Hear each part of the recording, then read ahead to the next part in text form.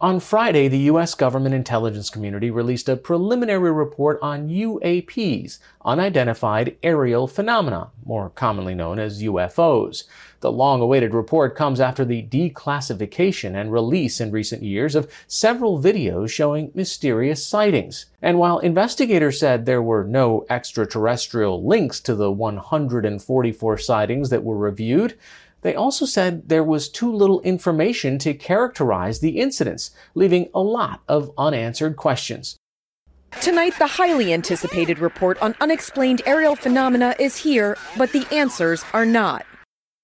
U.S. government officials examined 144 reports of UAPs like these and still don't know what 143 of them were. Among the possibilities they considered, debris in the air, atmospheric conditions, secret U.S. equipment, a foreign adversary's advanced technology, or simply other. The long-awaited Pentagon report on UFOs was released today, and it echoes the reporting from 60 Minutes that there are a lot of unexplained sightings, more than 140 since 2003, including 11 near misses with U.S. aircraft. There is no evidence, the report says, that adversaries like Russia or China are behind them. So, these sightings remain a mystery.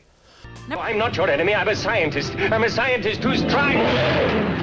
Moving pretty fast, wasn't it? A few minutes from now, we may have the key to the stars. 1,000,000 years of history are waiting for us in that ice. Let me know when. I want to get a picture.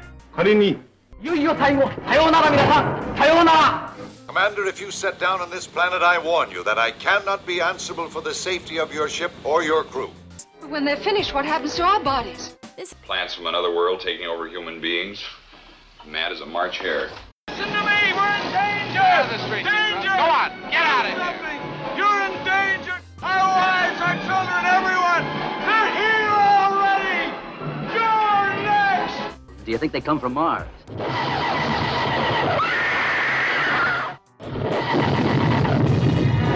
We have come to visit you in peace and with goodwill.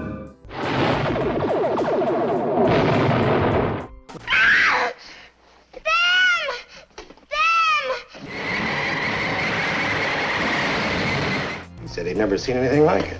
Is this it, Doctor? They're new princesses, new queens. Yes, this is the egg chamber, the same as we found in New Mexico.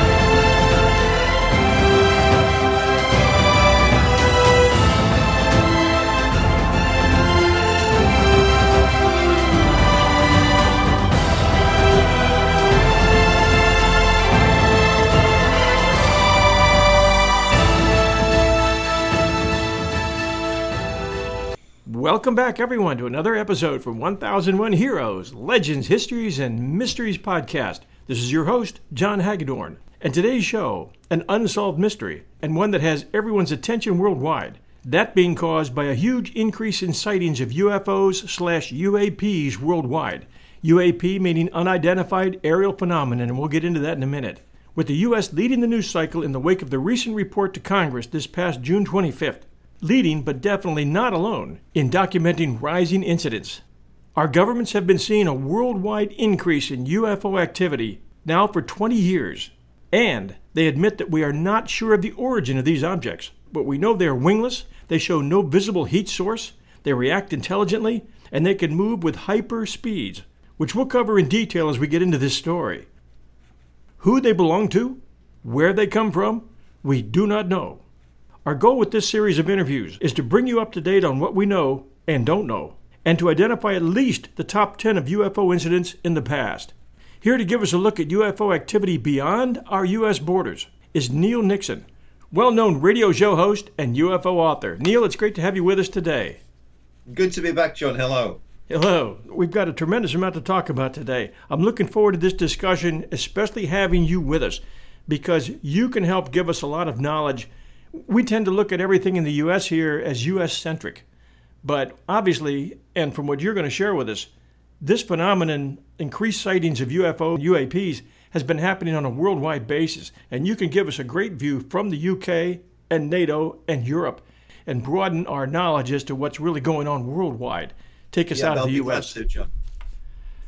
Well, what's going on is a kind of continuation of the things that we've seen for ages. So in the UK at the moment, we register a few hundred UFO reports a year. A quiet year would be 200 or something like that. If we get towards 1,000, which we've done in the past, into the high hundreds, that's a very busy year. It's a pretty normal time at the moment. There are, as there always have been, there are very strange, uncanny things going on. I mean, the UK will start registering more reports from the recent past, largely because of that report that the US has had in the Pentagon. That got a lot of coverage in the UK, which means that it brought a lot of the UFO experts out of the woodwork. And I was quite glad of it, because my latest UFO book was put back publishing-wise because of the pandemic. It should have come out last November for the Christmas market. The publishers picked the 24th of June as World UFO Day as the new publication date. And of course, the news wires in the UK were lighting up with people speculating about what the Pentagon was going to say. So I got a few random phone calls and some press coverage that was quite fortuitous. But the big thing, I suppose, that's been debated and discussed on the news media in the UK is that a lot of what was in the Pentagon report is stuff that the British Ministry of Defence have been agreeing with for years. And the British Ministry of Defence, like the Americans, they're part of NATO. So some of the things that they've investigated are either linked to other NATO events, or in one particular case, one of the most famous cases that got the British Ministry of Defence excited was actually in Iran in 1976. And that matters because before the revolution in Iran, they were our allies. So we had an interest, like shared military goals. We're having lots of reports of lights in the sky, random things going off. People are still reporting uncanny, bizarre personal experiences. They come up on social media, whatever. The various research groups are still active in the UK, albeit a long way down from their prime in the 1970s, 80s and 90s. But, we're still fairly busy. Most of what is coming up seems to be, as with the Pentagon report, seems to be explicable in some natural way. And there are quite a few cases which people just don't know the answers to, which we can talk about. The best ones of those in British history. Time for this report for the need for this report to rise to the top here in the U.S. We've had UFO sightings for a long time. We've had a number of government agencies set up to record them. We've had some government agencies set up to really debunk, and that happened for years as well. So we've been going since about 1947, when interest really started to spark. We've been keeping track of it or not keeping track of it, but the general feeling from the U.S. government, at least, was that, all right, we heard it, we wrote it down, let's ignore it.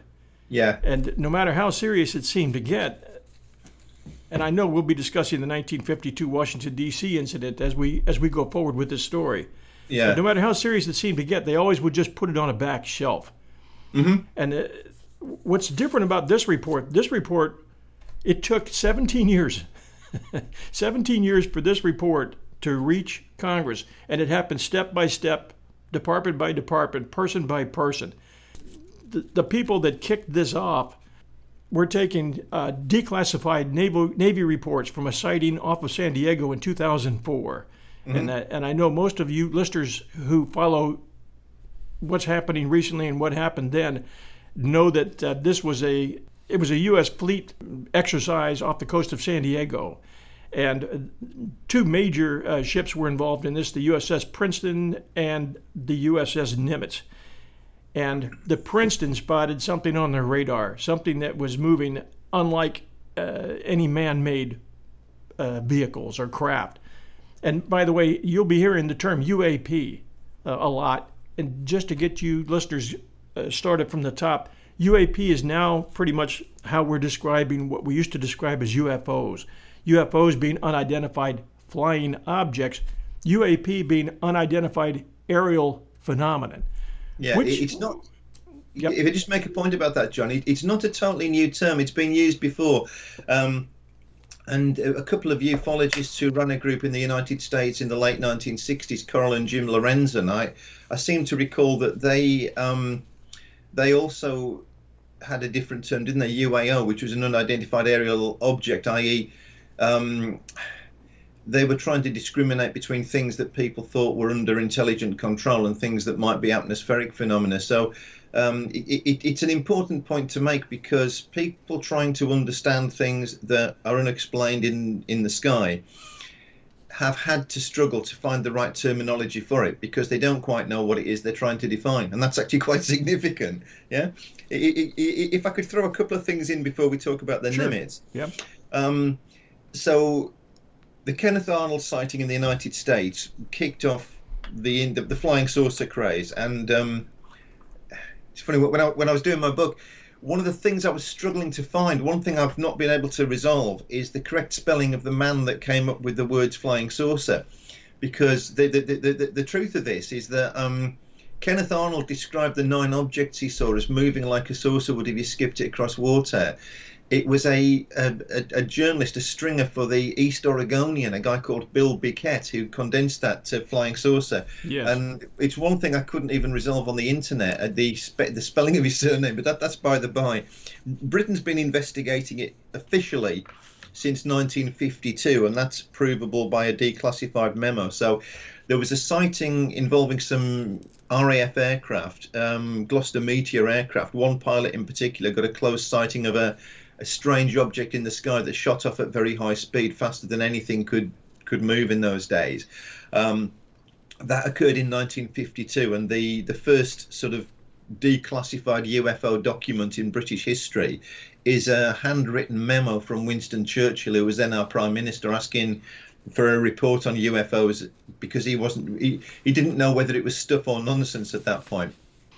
So we're not far behind you. I mean, people have been seeing strange things in British skies for as long as people have been seeing anything in British skies. But our official history thereof, UFOs, and what we now understand as the sort of modern UFO situation, goes back to 1952, and that one sighting from the Gloucester Meteor aircraft. The build-up toward this report, which was just given to Congress, was really initiated by a guy named Luis Elizondo. And he had spent 20 years running military intelligence operations worldwide in Afghanistan, the Middle East, and Guantanamo. He had not thought about UFOs until he was asked to join something at the Pentagon called the Advanced Aerospace Threat Identification Program, which is called AATIP. AATIP. He joined that. At the same time, Christopher Mellon, who served as Deputy Assistant Secretary of Defense for Intelligence for Presidents Clinton and Bush, also had access to a lot of this information that was coming in. When these two guys both retired out of their positions, they took what unclassified information they could, and they were seriously concerned about it because the government kept back shelving all this stuff. Okay, and they finally took it to Marco Rubio, and Marco Rubio was sitting on the Senate Intelligence Committee, and he's a guy who had enough bling to get something done with it. Rubio called for a detailed analysis, and he got the signature, and I know you mentioned it when we've talked in the past, he got the signature from Trump. Yeah. For 180 days. So the report was due in 180 days, but it took all that, and it took 17 years to bring this thing to a head. But the point being that since at least 2004, we have seen a lot of increased phenomena going on, especially within range of our military installations, which is worrisome, and it's been basically shelved. And I think a lot of people think it's a good thing now that it's been brought out in the open. I'm not sure what the public was expecting from this report. There was a lot of buildup to it. And there's a lot of people saying, well, it's good that the government's finally coming clean with what they know. Well, the government will never come clean with everything they know. Yeah. And they don't always know everything. So I agree. And actually, funnily enough, our government's the same, John. So we're a little bit ahead of you there. There's a British ufologist called David Clarke who's... He teaches in a British university when he's not doing his UFO work. So, like most ufologists, it's it's more than a hobby, it's less than a job, right? Yeah. And he's used freedom of information requests in the UK over the last few years to the point where he was given access to our national archives, which are held in London. And he's produced books which have been full of declassified documents. And the situation with us is very much the same. So one thing that I thought was interesting about the Pentagon report was that it put, probably more than has ever been the case in the past, it put British intelligence and US intelligence pretty much in the same place, because what David Clarke had discovered was that there were a handful of cases in UK history, particularly to do with military encounters, where clearly things were in some cases kept secret, and certainly had been for a long, long time, and people had suspected that this information was there. But what it seemed to show was that there was a lot of things that had been recorded and monitored and investigated, and that our military, particularly, and the intelligence people involved in it, had concluded more or less two things. First of all, that there was genuine mystery there to be investigated, and secondly, that there was no hard evidence that any of it was extraterrestrial. And if I could just bang on about one little thing on top of this, yeah, it's something I talk about.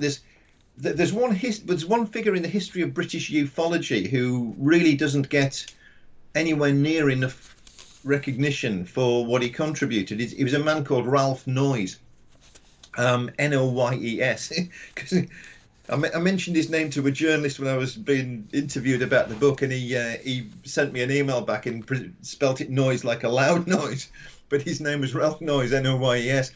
And the significance about Ralph is that he was he was a successful career Ministry of Defence official, right?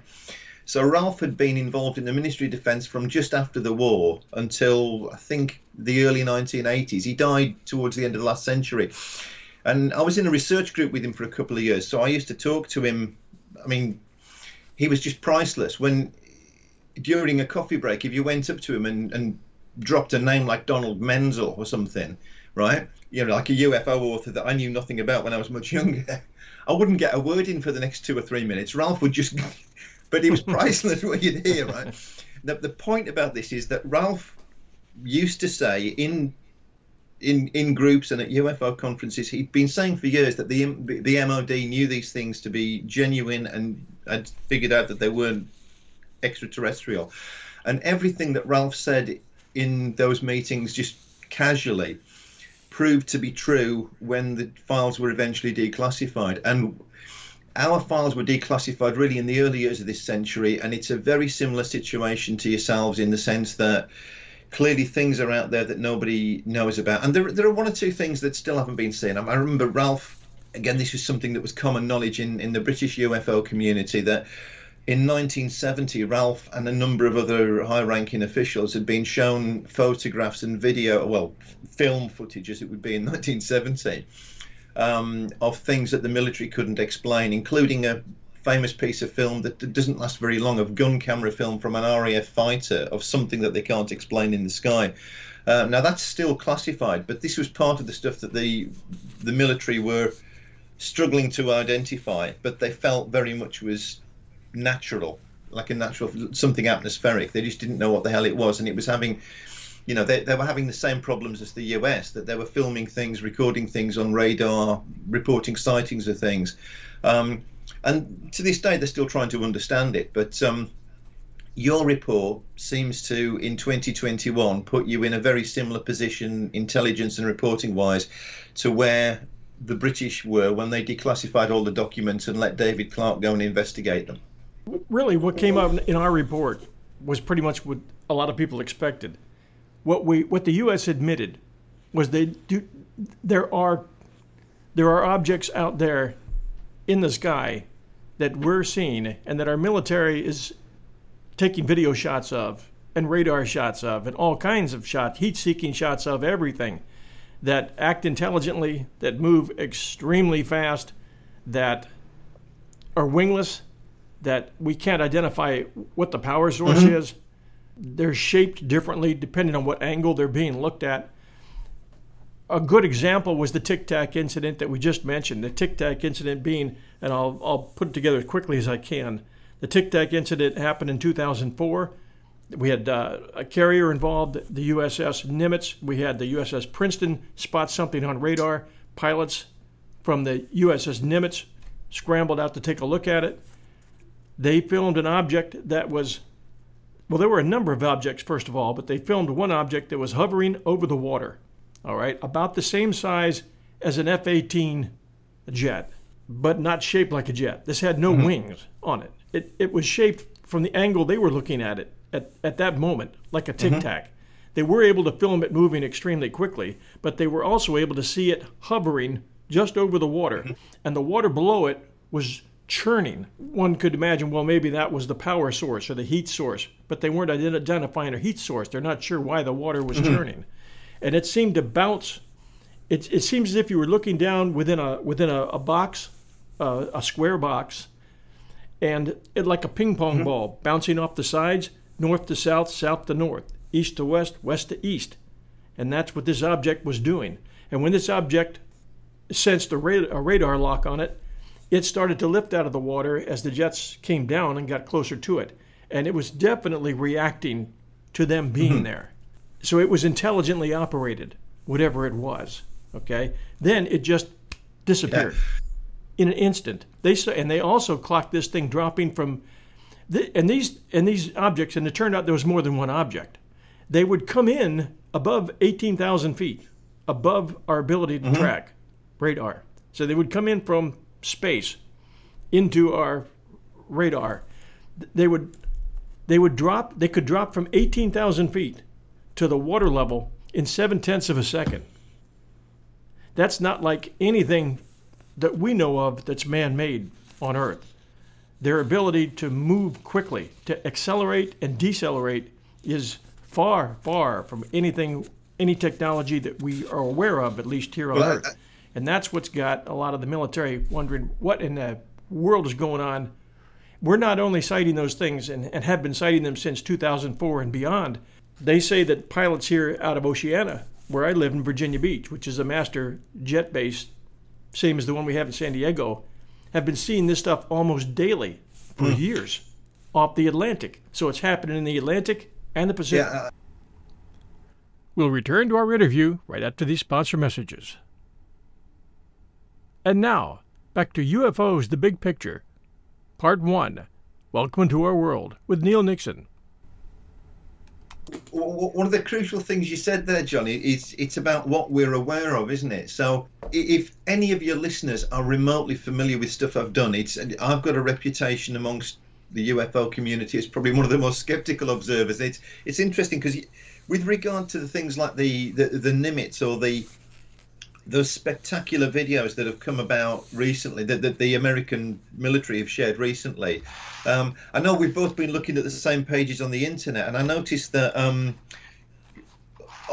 one of the pages that I knew we were both looking at about the Tic-Tac encounter, towards the bottom of it, there's Kevin Day is discussing his view that the Tic-Tac thing is actually a plane, and he goes into details about which we don't need to kind of inflict on your listeners about specifically about how the camera is operating and the various camera effects and the filters that are used. But he points out that you can freeze frame it and actually get the shape of an aircraft towards the end of the video. Now, there's a few things that struck me when these videos came to light. There were a few things that struck me about them. So I'd say two things. First of all, like yourself, you're saying about these pilots that see things, amazing things all the time, yeah? So I've been active in UFO conferences, research, and just meeting people in what we would call the community for years. And the one thing that keeps pulling me back to just what an amazing subject we're dealing with here is that every time you go to one of these events, you meet people who've had the most incredible experiences, and it's affected them. They're, if you wanted to use a kind of measure, it's about as significant as if you have a car accident or something. You're shaken up, your view of life might change a little bit, you can't explain exactly how things happen to you, and that is central to the whole UFO mystery. And military pilots aren't strangers to that. The same thing happens to them. So one of the pilots that was involved in filming these things. I mean, she's gone public, and she's openly talked about this, hasn't she? That there was nothing in her training that ever prepared her for what she was seeing and what she was experiencing. Now, from my point of view, a couple of skeptical thoughts I would throw in before I put this back to yourself, John. First of all, there is a long history of the US military in particular, but other militaries as well, sometimes testing secret hardware against their own forces. And that's happened, and there is declassified evidence of it happening. So, for example, in the early 1960s, late 1950s, early 1960s, it was a staple of the UFO literature then, if you go back and read it, that things were being tracked on radar that couldn't possibly be aircraft because they were moving too fast and they were flying too high. Yeah? Some of those reports were generated by the SR-71 Blackbird. People in American military radar did not know this plane existed. It was top secret. So when the American military was seeing these UFO reports, they were really glad, amongst other things, that the reports tended to get exaggerated when they were printed anyway, to the point where the speeds were phenomenal. But the Blackbird was generations ahead of it, a couple of generations of aircraft ahead of the stuff the other military stuff that was in the sky. Lots of people in the military around the world did not realize there was a Mach 3 aircraft out there, yeah? And it generated... So that's happened before. The stealth plane was tested against civilian radar. It was flown into places where they knew that they would get civilian radar reports, yeah? And one or two UFO reports are stealth aircraft, basically. There's one in 1976 off Los Angeles that was quite a famous radar UFO that somebody couldn't explain. It almost certainly it was a test flight for the stealth. And the thing was that it was generating strange radar returns, which was a giveaway that the stealth technology was beginning to function. And they just had to perfect it. So there's that going on. And then the other thing that I would mention is that there have been occasions in the history of UFOs when almost the perfect reports appeared at the right time. We'll get on to Washington 1952 in a minute, because this is that's an incredible one.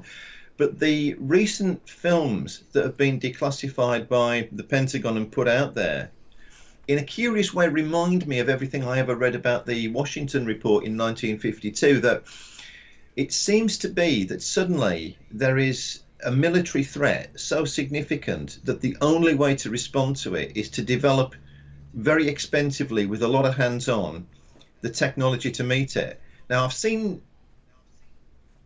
sites like Metabunk or Skeptoid, the obvious places.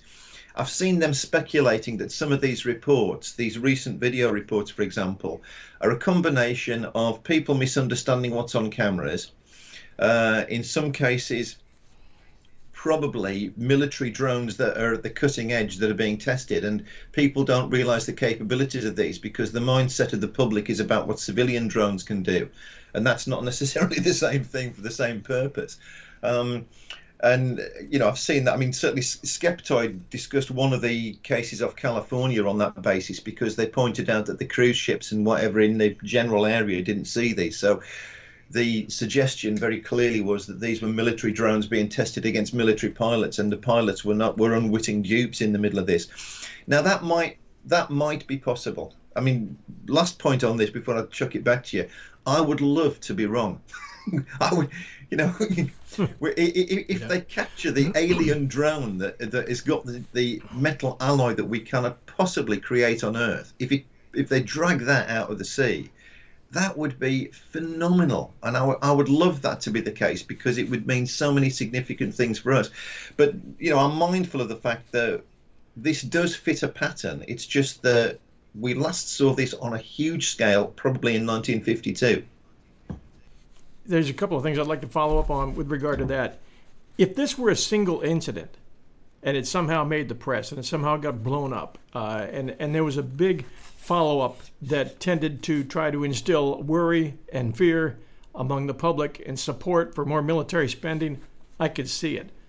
But this is many incidents taking place in different parts of at least two oceans, and it's been going on for approximately 25 years, and it's one of those things that it's like a cake baking. It's finally risen to the top where the government is kind of forced to have to look at it. And it just doesn't take the process of a planned event or a series of a couple of events fairly close together within a space of time that are done to achieve a certain purpose. It just hasn't unfolded like that. I tend to see this, and I tend to see what the pilots say, what the people who really understand this stuff say. I'll give you a quote from Luis Elizondo, who we mentioned before. He said, "Imagine a technology that can do 600 to 700 G-forces, unlike your F-4 that you were just talking about a minute ago, that can fly at 13,000 miles an hour, that can evade radar and can fly through air and water and possibly space. And oh, by the way, has no obvious signs of propulsion, no wings, no control surfaces, and yet still can defy the natural effects of Earth's gravity." That's precisely what we're seeing. Mm-hmm. That's strong. That tells you that what you're looking at there isn't just the next version of an F-4. For your listeners, the point I'm making here is that I think there's a relevance because the history of ufology the history of UFO investigation is often a history of things that seem to fit what people expected at a certain time. So nearly 70 years ago now, we understood the UFO menace as if our Earth had suddenly become the subject of serious interest from people from outer space, and that these flights of UFOs were overflying particularly the United States, and the sense that people made of it included things like the world had just started using atomic weapons. Maybe we'd alerted people in space to the fact that there was reason to come here and have a look at this, right? And almost like the pinnacle of that were a couple of Saturday nights in Washington DC in 1952. So I'll remind myself because I can never remember the exact date of these things, but it was the 19th and 20th, the night of the 19th and 20th of July, and then the night of the 26th and the 27th of July. And on both occasions, without going into all the sort of numbers, the same thing to a certain extent happened. Your capital city, including the airspace over the White House, was overflown by multiple targets that didn't seem to be, that certainly were not understood to be planes in any conventional sense. There was air-to-air sightings. So on the second of those occasions, and these are a week apart, basically. The object was seen from on board an airliner. On the first occasion, there was radar tracking. The military took an active interest.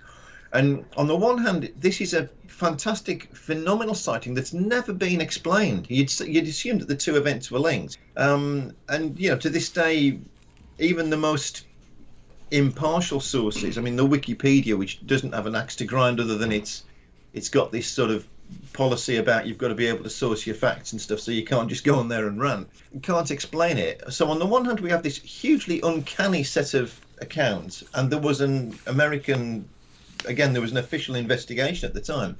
We have that on the one hand. On the other hand, it is bizarre to say the least that the aliens just happened to overfly the Capitol exactly a week apart. That suggests that they have the same kind of calendar that we do, right? And Saturday night is good for a bit of fun. I mean, it's,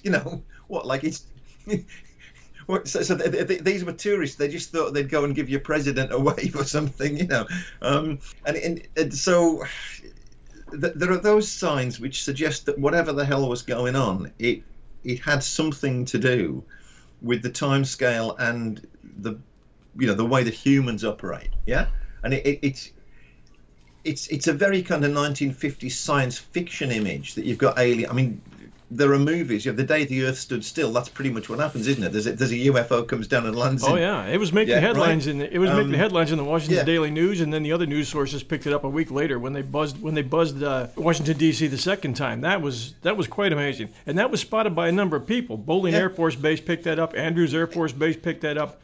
Commercial pilots picked that up, and they were seeing. I think it was 5.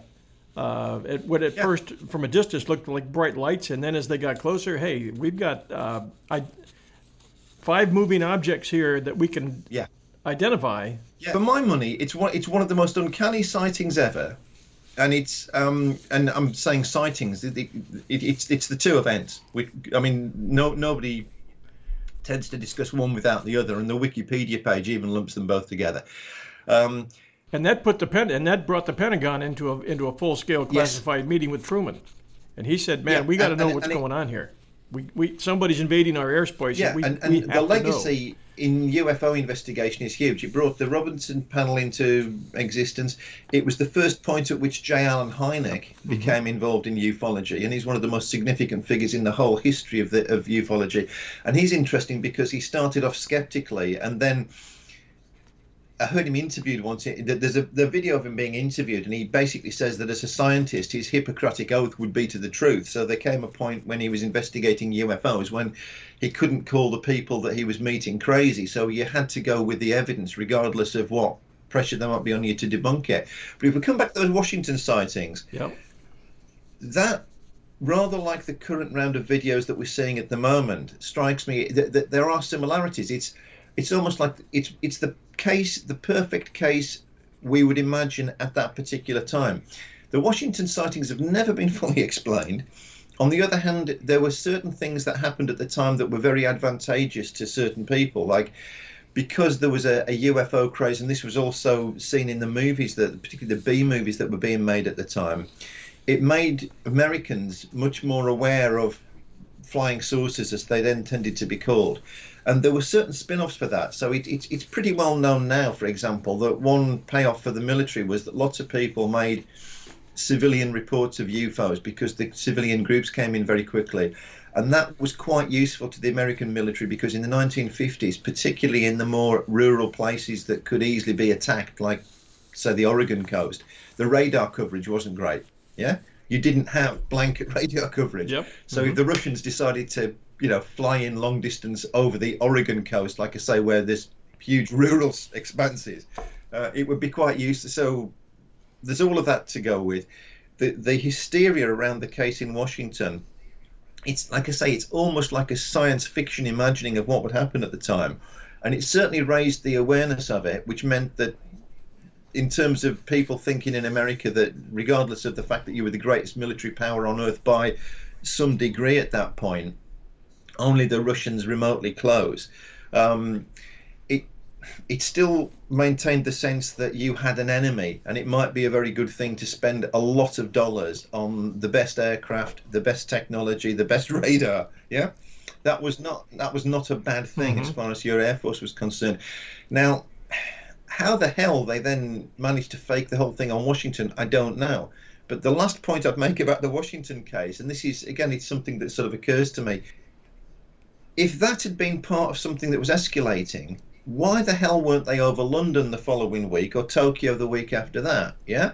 And I'm going to answer that question in just a moment. What seemed to be happening, and that case being the pinnacle of it, is not what happened afterwards. It seemed, if you read the literature, and I've gone back and read, obviously the UFO, the flying saucer books that were first coming out then. I mean, this is obviously these you can get, particularly these days, some of them have been reprinted, so you can get new editions of them. And certainly in the late 1940s, early 1950s and beyond that, one huge school of thought was we're being visited by beings from outer space. They're having a look at us, they're monitoring us, they're mapping us. They will eventually land and reveal themselves. That was the expectation, and the Washington sighting seemed to be where it was going. And a lot of people expected that. Civilian UFO researchers expected that to be happening, and that's not what happened. Yeah, I agree. Yeah. And that's probably a blessing. You had brought it up the first time when you said, why did this happen in Washington, D.C. exactly a week apart? I mean, you got five unidentified flying objects buzzing the Pentagon, buzzing the White House, which makes it seem more like a Russian trick than it does otherworldly encounter. And then exactly a week later, they're coming back. And by the way, that's when they called in Hynek, was on that second run. He had said something about the first one. He said, we need to look into this. And they kind of just, nothing's going on here. And then when it finally happened the second time, it was funny. I saw that interview. I think it might have been the History Channel. Maybe it was somebody else. But Hynek said, you know what? They called me out. I flew in, he says, and I went to the Pentagon, and he said, they didn't even pay my cab fare. And the next thing you know, he's heading up Project Blue Book. That was a very interesting time. He was an interesting guy. No. Tell me why they weren't over London, because I'm disappointed that they weren't. There was a man named Frank Vicino, author, like you are. He was a UFO author, and a good one. Very closely tied at the hip with Dr. Stanton Friedman, who was, I think, probably the most well-known ufologist, because of the fact that he came from a top-secret classified background where he was an engineer, a nuclear engineer, and worked on flight, looking for the type of power that could sustain a craft into outer space for travel. And you got to look, if these are otherworldly craft that we're seeing, they're not just buzzing down here for a day, and this is a great example. Frank Vicino saw the two Washington incidents, knew they were separated by a week, and he decided that he would look at that period and beyond that period in terms of hours and days. And now the stuff's being reported to different agencies. People were reporting what they were seeing, not only what they saw in and over Washington, D.C., but what they saw over surrounding states, especially with these 5 moving objects. And listeners, if it was 6, don't write me, that's okay, forgive me, but I'm going to say 5 because that's what I believe it was. Right.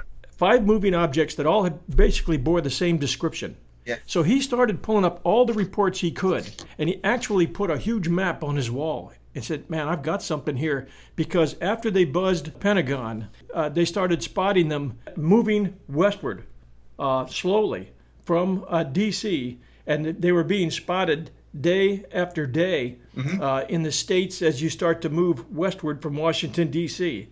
And he's got these 5 objects, reports on them from all different sources, starting to appear in front of him, and he's putting pins on the map. And he finally connects it on September 21st in West Virginia, in a little town called Flatwoods in rural West Virginia, where they spot 5 objects. And they've actually got sightings reported by different people of these objects landing, basically crash landing, as if something had happened to their sensors and control systems. He's got absolute witnessed reports, 3 different reports of crafts landing within a 20-mile radius of the Flatwoods, West Virginia area. It took about 45 days for these craft to reach their destination in West Virginia. And I want you to picture a little rural town. This is a heavily wooded area, hills, valleys, not many people in it. And the smoke from a Monsanto chemical plant rising up above this little valley, which these people, these rural people, had to live in and enjoy their lives in. A lot of them worked for that plant at that time. We don't know what kind of smoke and fumes were coming out of that Monsanto plant, but we can probably guess. And it may just have been enough to cause those flying craft, whoever ran them, some troubles. Because according to witnesses there, at least 3 of them crashed within a 2-day period. And this all happened started to happen on September 12th, 1952. You've got dusk of that day. You've got a bunch of boys playing at the local school. They're playing football out in the field. And it's dusk, just dark enough where they can see. And in plain sight to them appears this craft, a disc-shaped craft, which is with a red light flashing on it, which is hovering sort of a little, goes to the left, it goes to the right, but all the while it's sinking, as if it's having some kind of trouble or looking for a space to land. And they see it land on what they know, because these kids have hunted and fished and hiked all over this area, to be a farm located up on a hill just above their home. And the kids see this, and their attention is drawn to it. They have to find out exactly what's going on. So this brilliant light streaks across the sky overhead. There's a red light flashing, it slows down, and it crashes into a hillside on what they call the G. Bailey Fisher's farm at that time. And the boys ran to see exactly what had dropped from the sky. One of the boys is saying, hey, this might be a meteor. And another little boy is saying, no, it's a UFO. And they're racing up the hill, and they decide to stop and tell their mom. And the mother for a number of these boys was called Kathleen May. She was a young mom, and she at the time, she had it was either her nephew or her cousin, a young man there. I think he was about 19 years old, and he was part of the National Guard. His name was Eugene Lemon, and he grabbed a flashlight, she grabbed her stuff, and they went running out of the house with the boys, and the boys and them went running up to the farm. Now it was dark, and as they went through the farm gate, they opened the gate, they closed it behind them, as all people do in rural areas. You always close the gate behind you. regardless of what the incident is that draws you in the first place. And the first thing they see is in this flat area, they see a large object sitting there with a red light pulsating on the top. Later, when they were asked by any number of different people, they were interviewed separately. Their stories from what happened at that point on all matched each other exactly. As they started to approach this craft, they started to smell a nauseating smell in the air. Later, it would make them sick, very sick. It took one boy 3 days to recover from this, from all the crud that he had in his throat. Their family dog was with them too. The family dog went running forward, and then they heard the dog yip and then run away. The dog ran past them and back to his home. They approached this object, and according to their description, it was tall, maybe 7 feet tall. It had if you look at the playing cards, the spades, it had a helmet or a head that was spade-shaped, like the ace of spades, like the shape of a spade. It had no arms. It was wearing, if you can picture a radiator, if you wrapped a radiator around your waist, let's say for a moment you could, it would look like a skirt. That's what it had from maybe the midsection down. It was like a metal, almost looked like radiator pipes that went around it. It did not have legs. It did not have feet. It was hovering off the ground. It had 2 eyes that glowed red, and those eyes weren't looking at them at the first time they saw it. It was looking up into space and scanning the clouds as if it were looking for something. They all described the same thing later of what they had seen. When this thing started, it was hissing and gurgling as if this thing looked more like a robot of some type. It was almost like something you would hatch for a high school play. That's how elementary it looked. This was not what you would kind of think of as your typical E.T. type alien. As soon as their flashlight covered this thing, they panicked. Lemon dropped his flashlight. He was in a panic. The rest of them panicked. They ran for it. They ran down that hill as fast as you could possibly run. This time, I think they went over the gate. I don't even think they had time to open it. But they were very, very shook up, very, very scared from what they had seen. And they reported it when they got back. They reported it to the local sheriff, the whole bit. The guys drove up there, covered that whole field. There was nothing there. But within days, other reports from other sightings came in. One couple were in a country road up there. They heard a crash into the mountainside there. They thought it was a plane, like a private plane that had gone down. The next thing they knew, their car electric failed, and their car failed. They couldn't move it. And on the road in front of them, out of the woods, comes this basically same shape, whatever it was. It looked at them, it approached them, and it took off its helmet and had a reptilian head. So in this case, it was a helmet that they testified, and it had a reptilian head. They were interviewed by a number of people in terms of what they saw. No one ever found any remains from the crash site, although they did find broken treetops and they found scorched earth.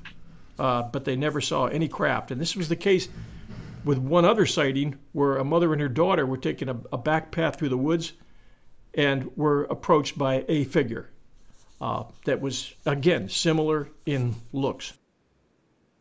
This became national news because there was a lot of people sent in to cover them with interviews. A lot of people wrote about it. It appeared in major newspapers, and then it all died away. But to their dying day, these kids swear they saw what they saw. And of course, as you can imagine, there were a lot of skeptics. I think what's interesting was when Frank Ficino's report pulled the flight path, according to UFO reports, all the way down to this area of West Virginia. It wasn't just in the Flatwoods area, but they had been spotted on that same night around West Virginia in the parks, etc., etc. So something was happening in that area, not just in Flatwoods and just by this group of people, but by separate people that they did not know, and also reports coming in from the region. So it was a strong story. It's an amazing story, and one of the reasons I've been involved in And in some cases there is. I mean, I know I've seen the Kelly Hopkinsville case and a case from Australia, the Knowles family, who had a bizarre incident which involved a UFO buzz in their car as they drove across a very remote part of Australia, the Nullarbor Plain. It's about as remote as it can get. We still have no road on it in Australia. And I can't remember the name of the person who advanced the idea, but he talked about a thing that sociologists would call a small group panic, where somebody experiences something very intensely that they actually convince everybody else around them. Yeah. And small group panics are, they're a known phenomenon. They can make or break a tense situation. If you're in if you're stuck in a boat out at sea and your engine's failed or something. Your Flatwoods Monster may be one of those. I only know what I've read. I mean, obviously, you're closer to the ground, John. You might be able to go out for a drink tonight and encounter somebody who knew one of the witnesses, And that's a common complaint from skeptics, too. I mean, they always say, well, these things can be manufactured. What I like about Braxton, let me just put this in here. What I like about Braxton, you got the doctor testimony who treated not one boy, but a couple of those boys that were witnesses to that thing. And he said the reaction that they got, very, very sick, was very similar to mustard gas. And he was, at that time, he was old enough to have survived World War I and understood the reactions to mustard gas. So there was some kind of gas released in that field. If it was a hoax, the boys were risking their own lives, finding something very similar to mustard gas and inhaling all that. That was one thing I thought that was very unusual. Also, it was the sightings that I told you about that occurred the next day.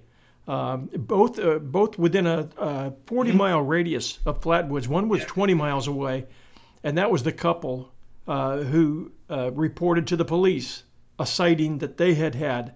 Word yet hadn't gotten around that next day about what had happened, and their descriptions matched perfectly what had been seen by the Lemon Group at Flatwoods. And then a second one with a mother and a daughter. That report also made it to the police. So you've got these. In the case of UFO incidents, when there's generally things that happen very close by, either at the same time or very close proximity of that time, that tend to make it worth studying, worth looking at. Can I tell you about a very vivid paranormal experience I had? This is not. Okay, right. So this is nothing like the Flatwoods Monster, but this has a totally rational explanation. I'll explain it to you in a minute, and your listeners will be able to figure out the rest of it. So long time ago, in the mid-1990s, I'd got a responsible management job. We'd just not long bought a house, so we were paying that off. So I was taking all the work I could take, and on top of that, we got a little kid. But I still did a weekend away in London in a hotel. I was writing exams, and it was really good money. You just got paid every time you wrote a question that got accepted.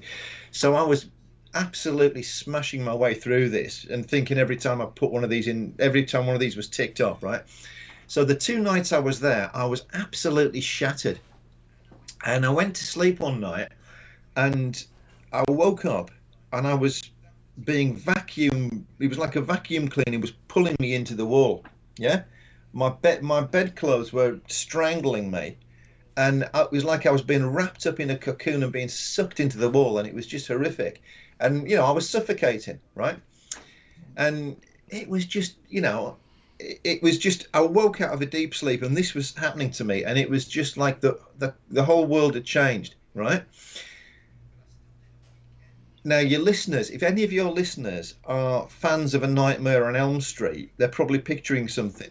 You with me? Yeah? I couldn't tell you exactly when this date is.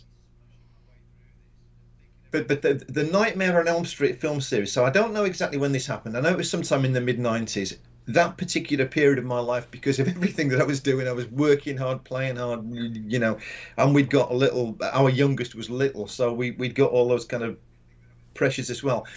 The one night off I'd given myself in about 2 weeks was to go and see the latest Nightmare on Elm Street movie. The point is, what I was experiencing is literally the same as the scene in that movie when Freddy Krueger smashes his way through the wall and hauls one of the kids into his own mouth like that, right? And it only took me a couple of seconds to wake up, at which point I'd come out of this, what was effectively a really vivid nightmare, back into the hotel room in London, and it was like the early hours of the morning, and I'd just woken up, right? And the point I'm making is I had a very, very vivid experience. For the fleeting time that was going on, it was real, yeah? And it's what...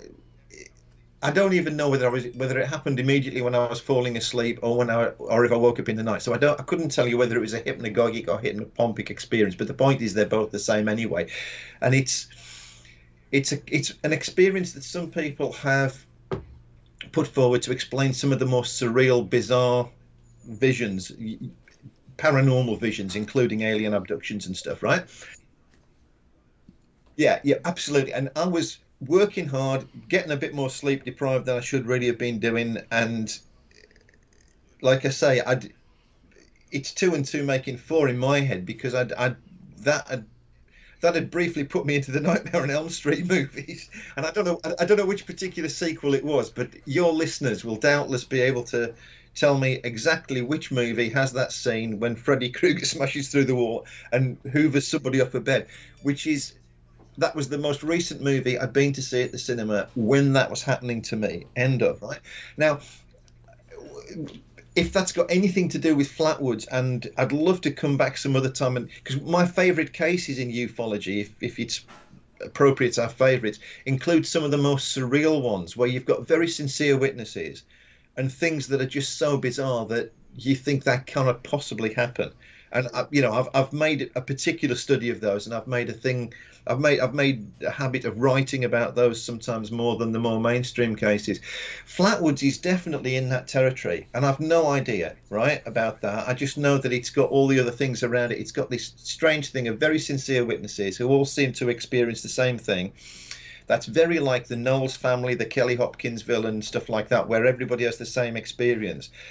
But it's not an experience, particularly the reptilian alien, that's been replicated by many, many other people. Yeah? A couple of weeks after I did an episode on the Braxton County Monster, I was researching for a story, cave drawings. And this happened these particular ones were from the U.S. Very, very old Indian tribes, cave drawings on rocks. I forget what state or park it was in. Could have been Arizona, could have been New Mexico, I'm not sure which. And I'm looking close at some of the photographs of these cave drawings.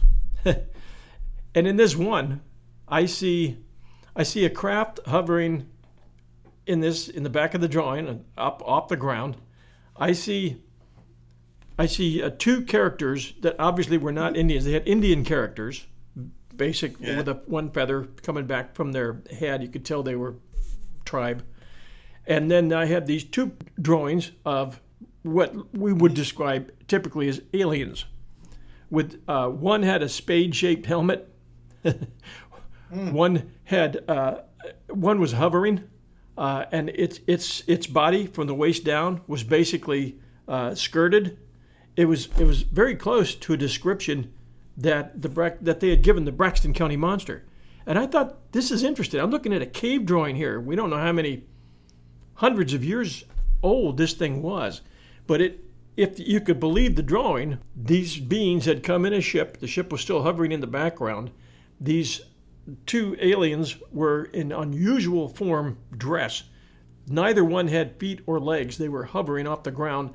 They had kind of waves extending out in curvy lines from their helmets, which told you that there was a motion to them, or that there was some type of a being. Now, it was interesting because when I interviewed Dr. Stanton Friedman, he said, the reason he was a big believer that that the possibility of advanced civilizations with advanced craft capable of covering long distances for long periods of time was extremely possible. He said they've just advanced to a different technology and level than we are currently at. So we look at them as, it's hard for us to believe that we're not the most advanced civilization in the universe. But he said it's a large universe.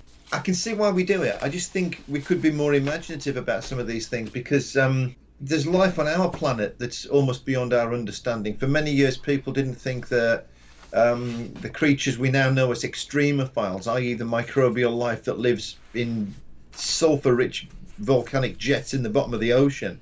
So the pressures of the ocean plus the chemical makeup of their atmosphere is beyond what many scientists thought life on Earth could tolerate, and yet we can't deny the fact that they're there, right? And so life evolves in ways that that surprises us, and that's just our own planet.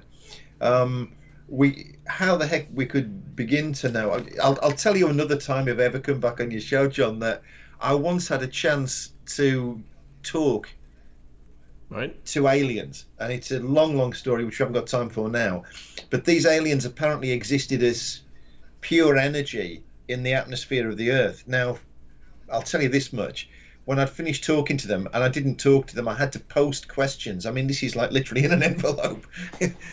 a very British way of doing it.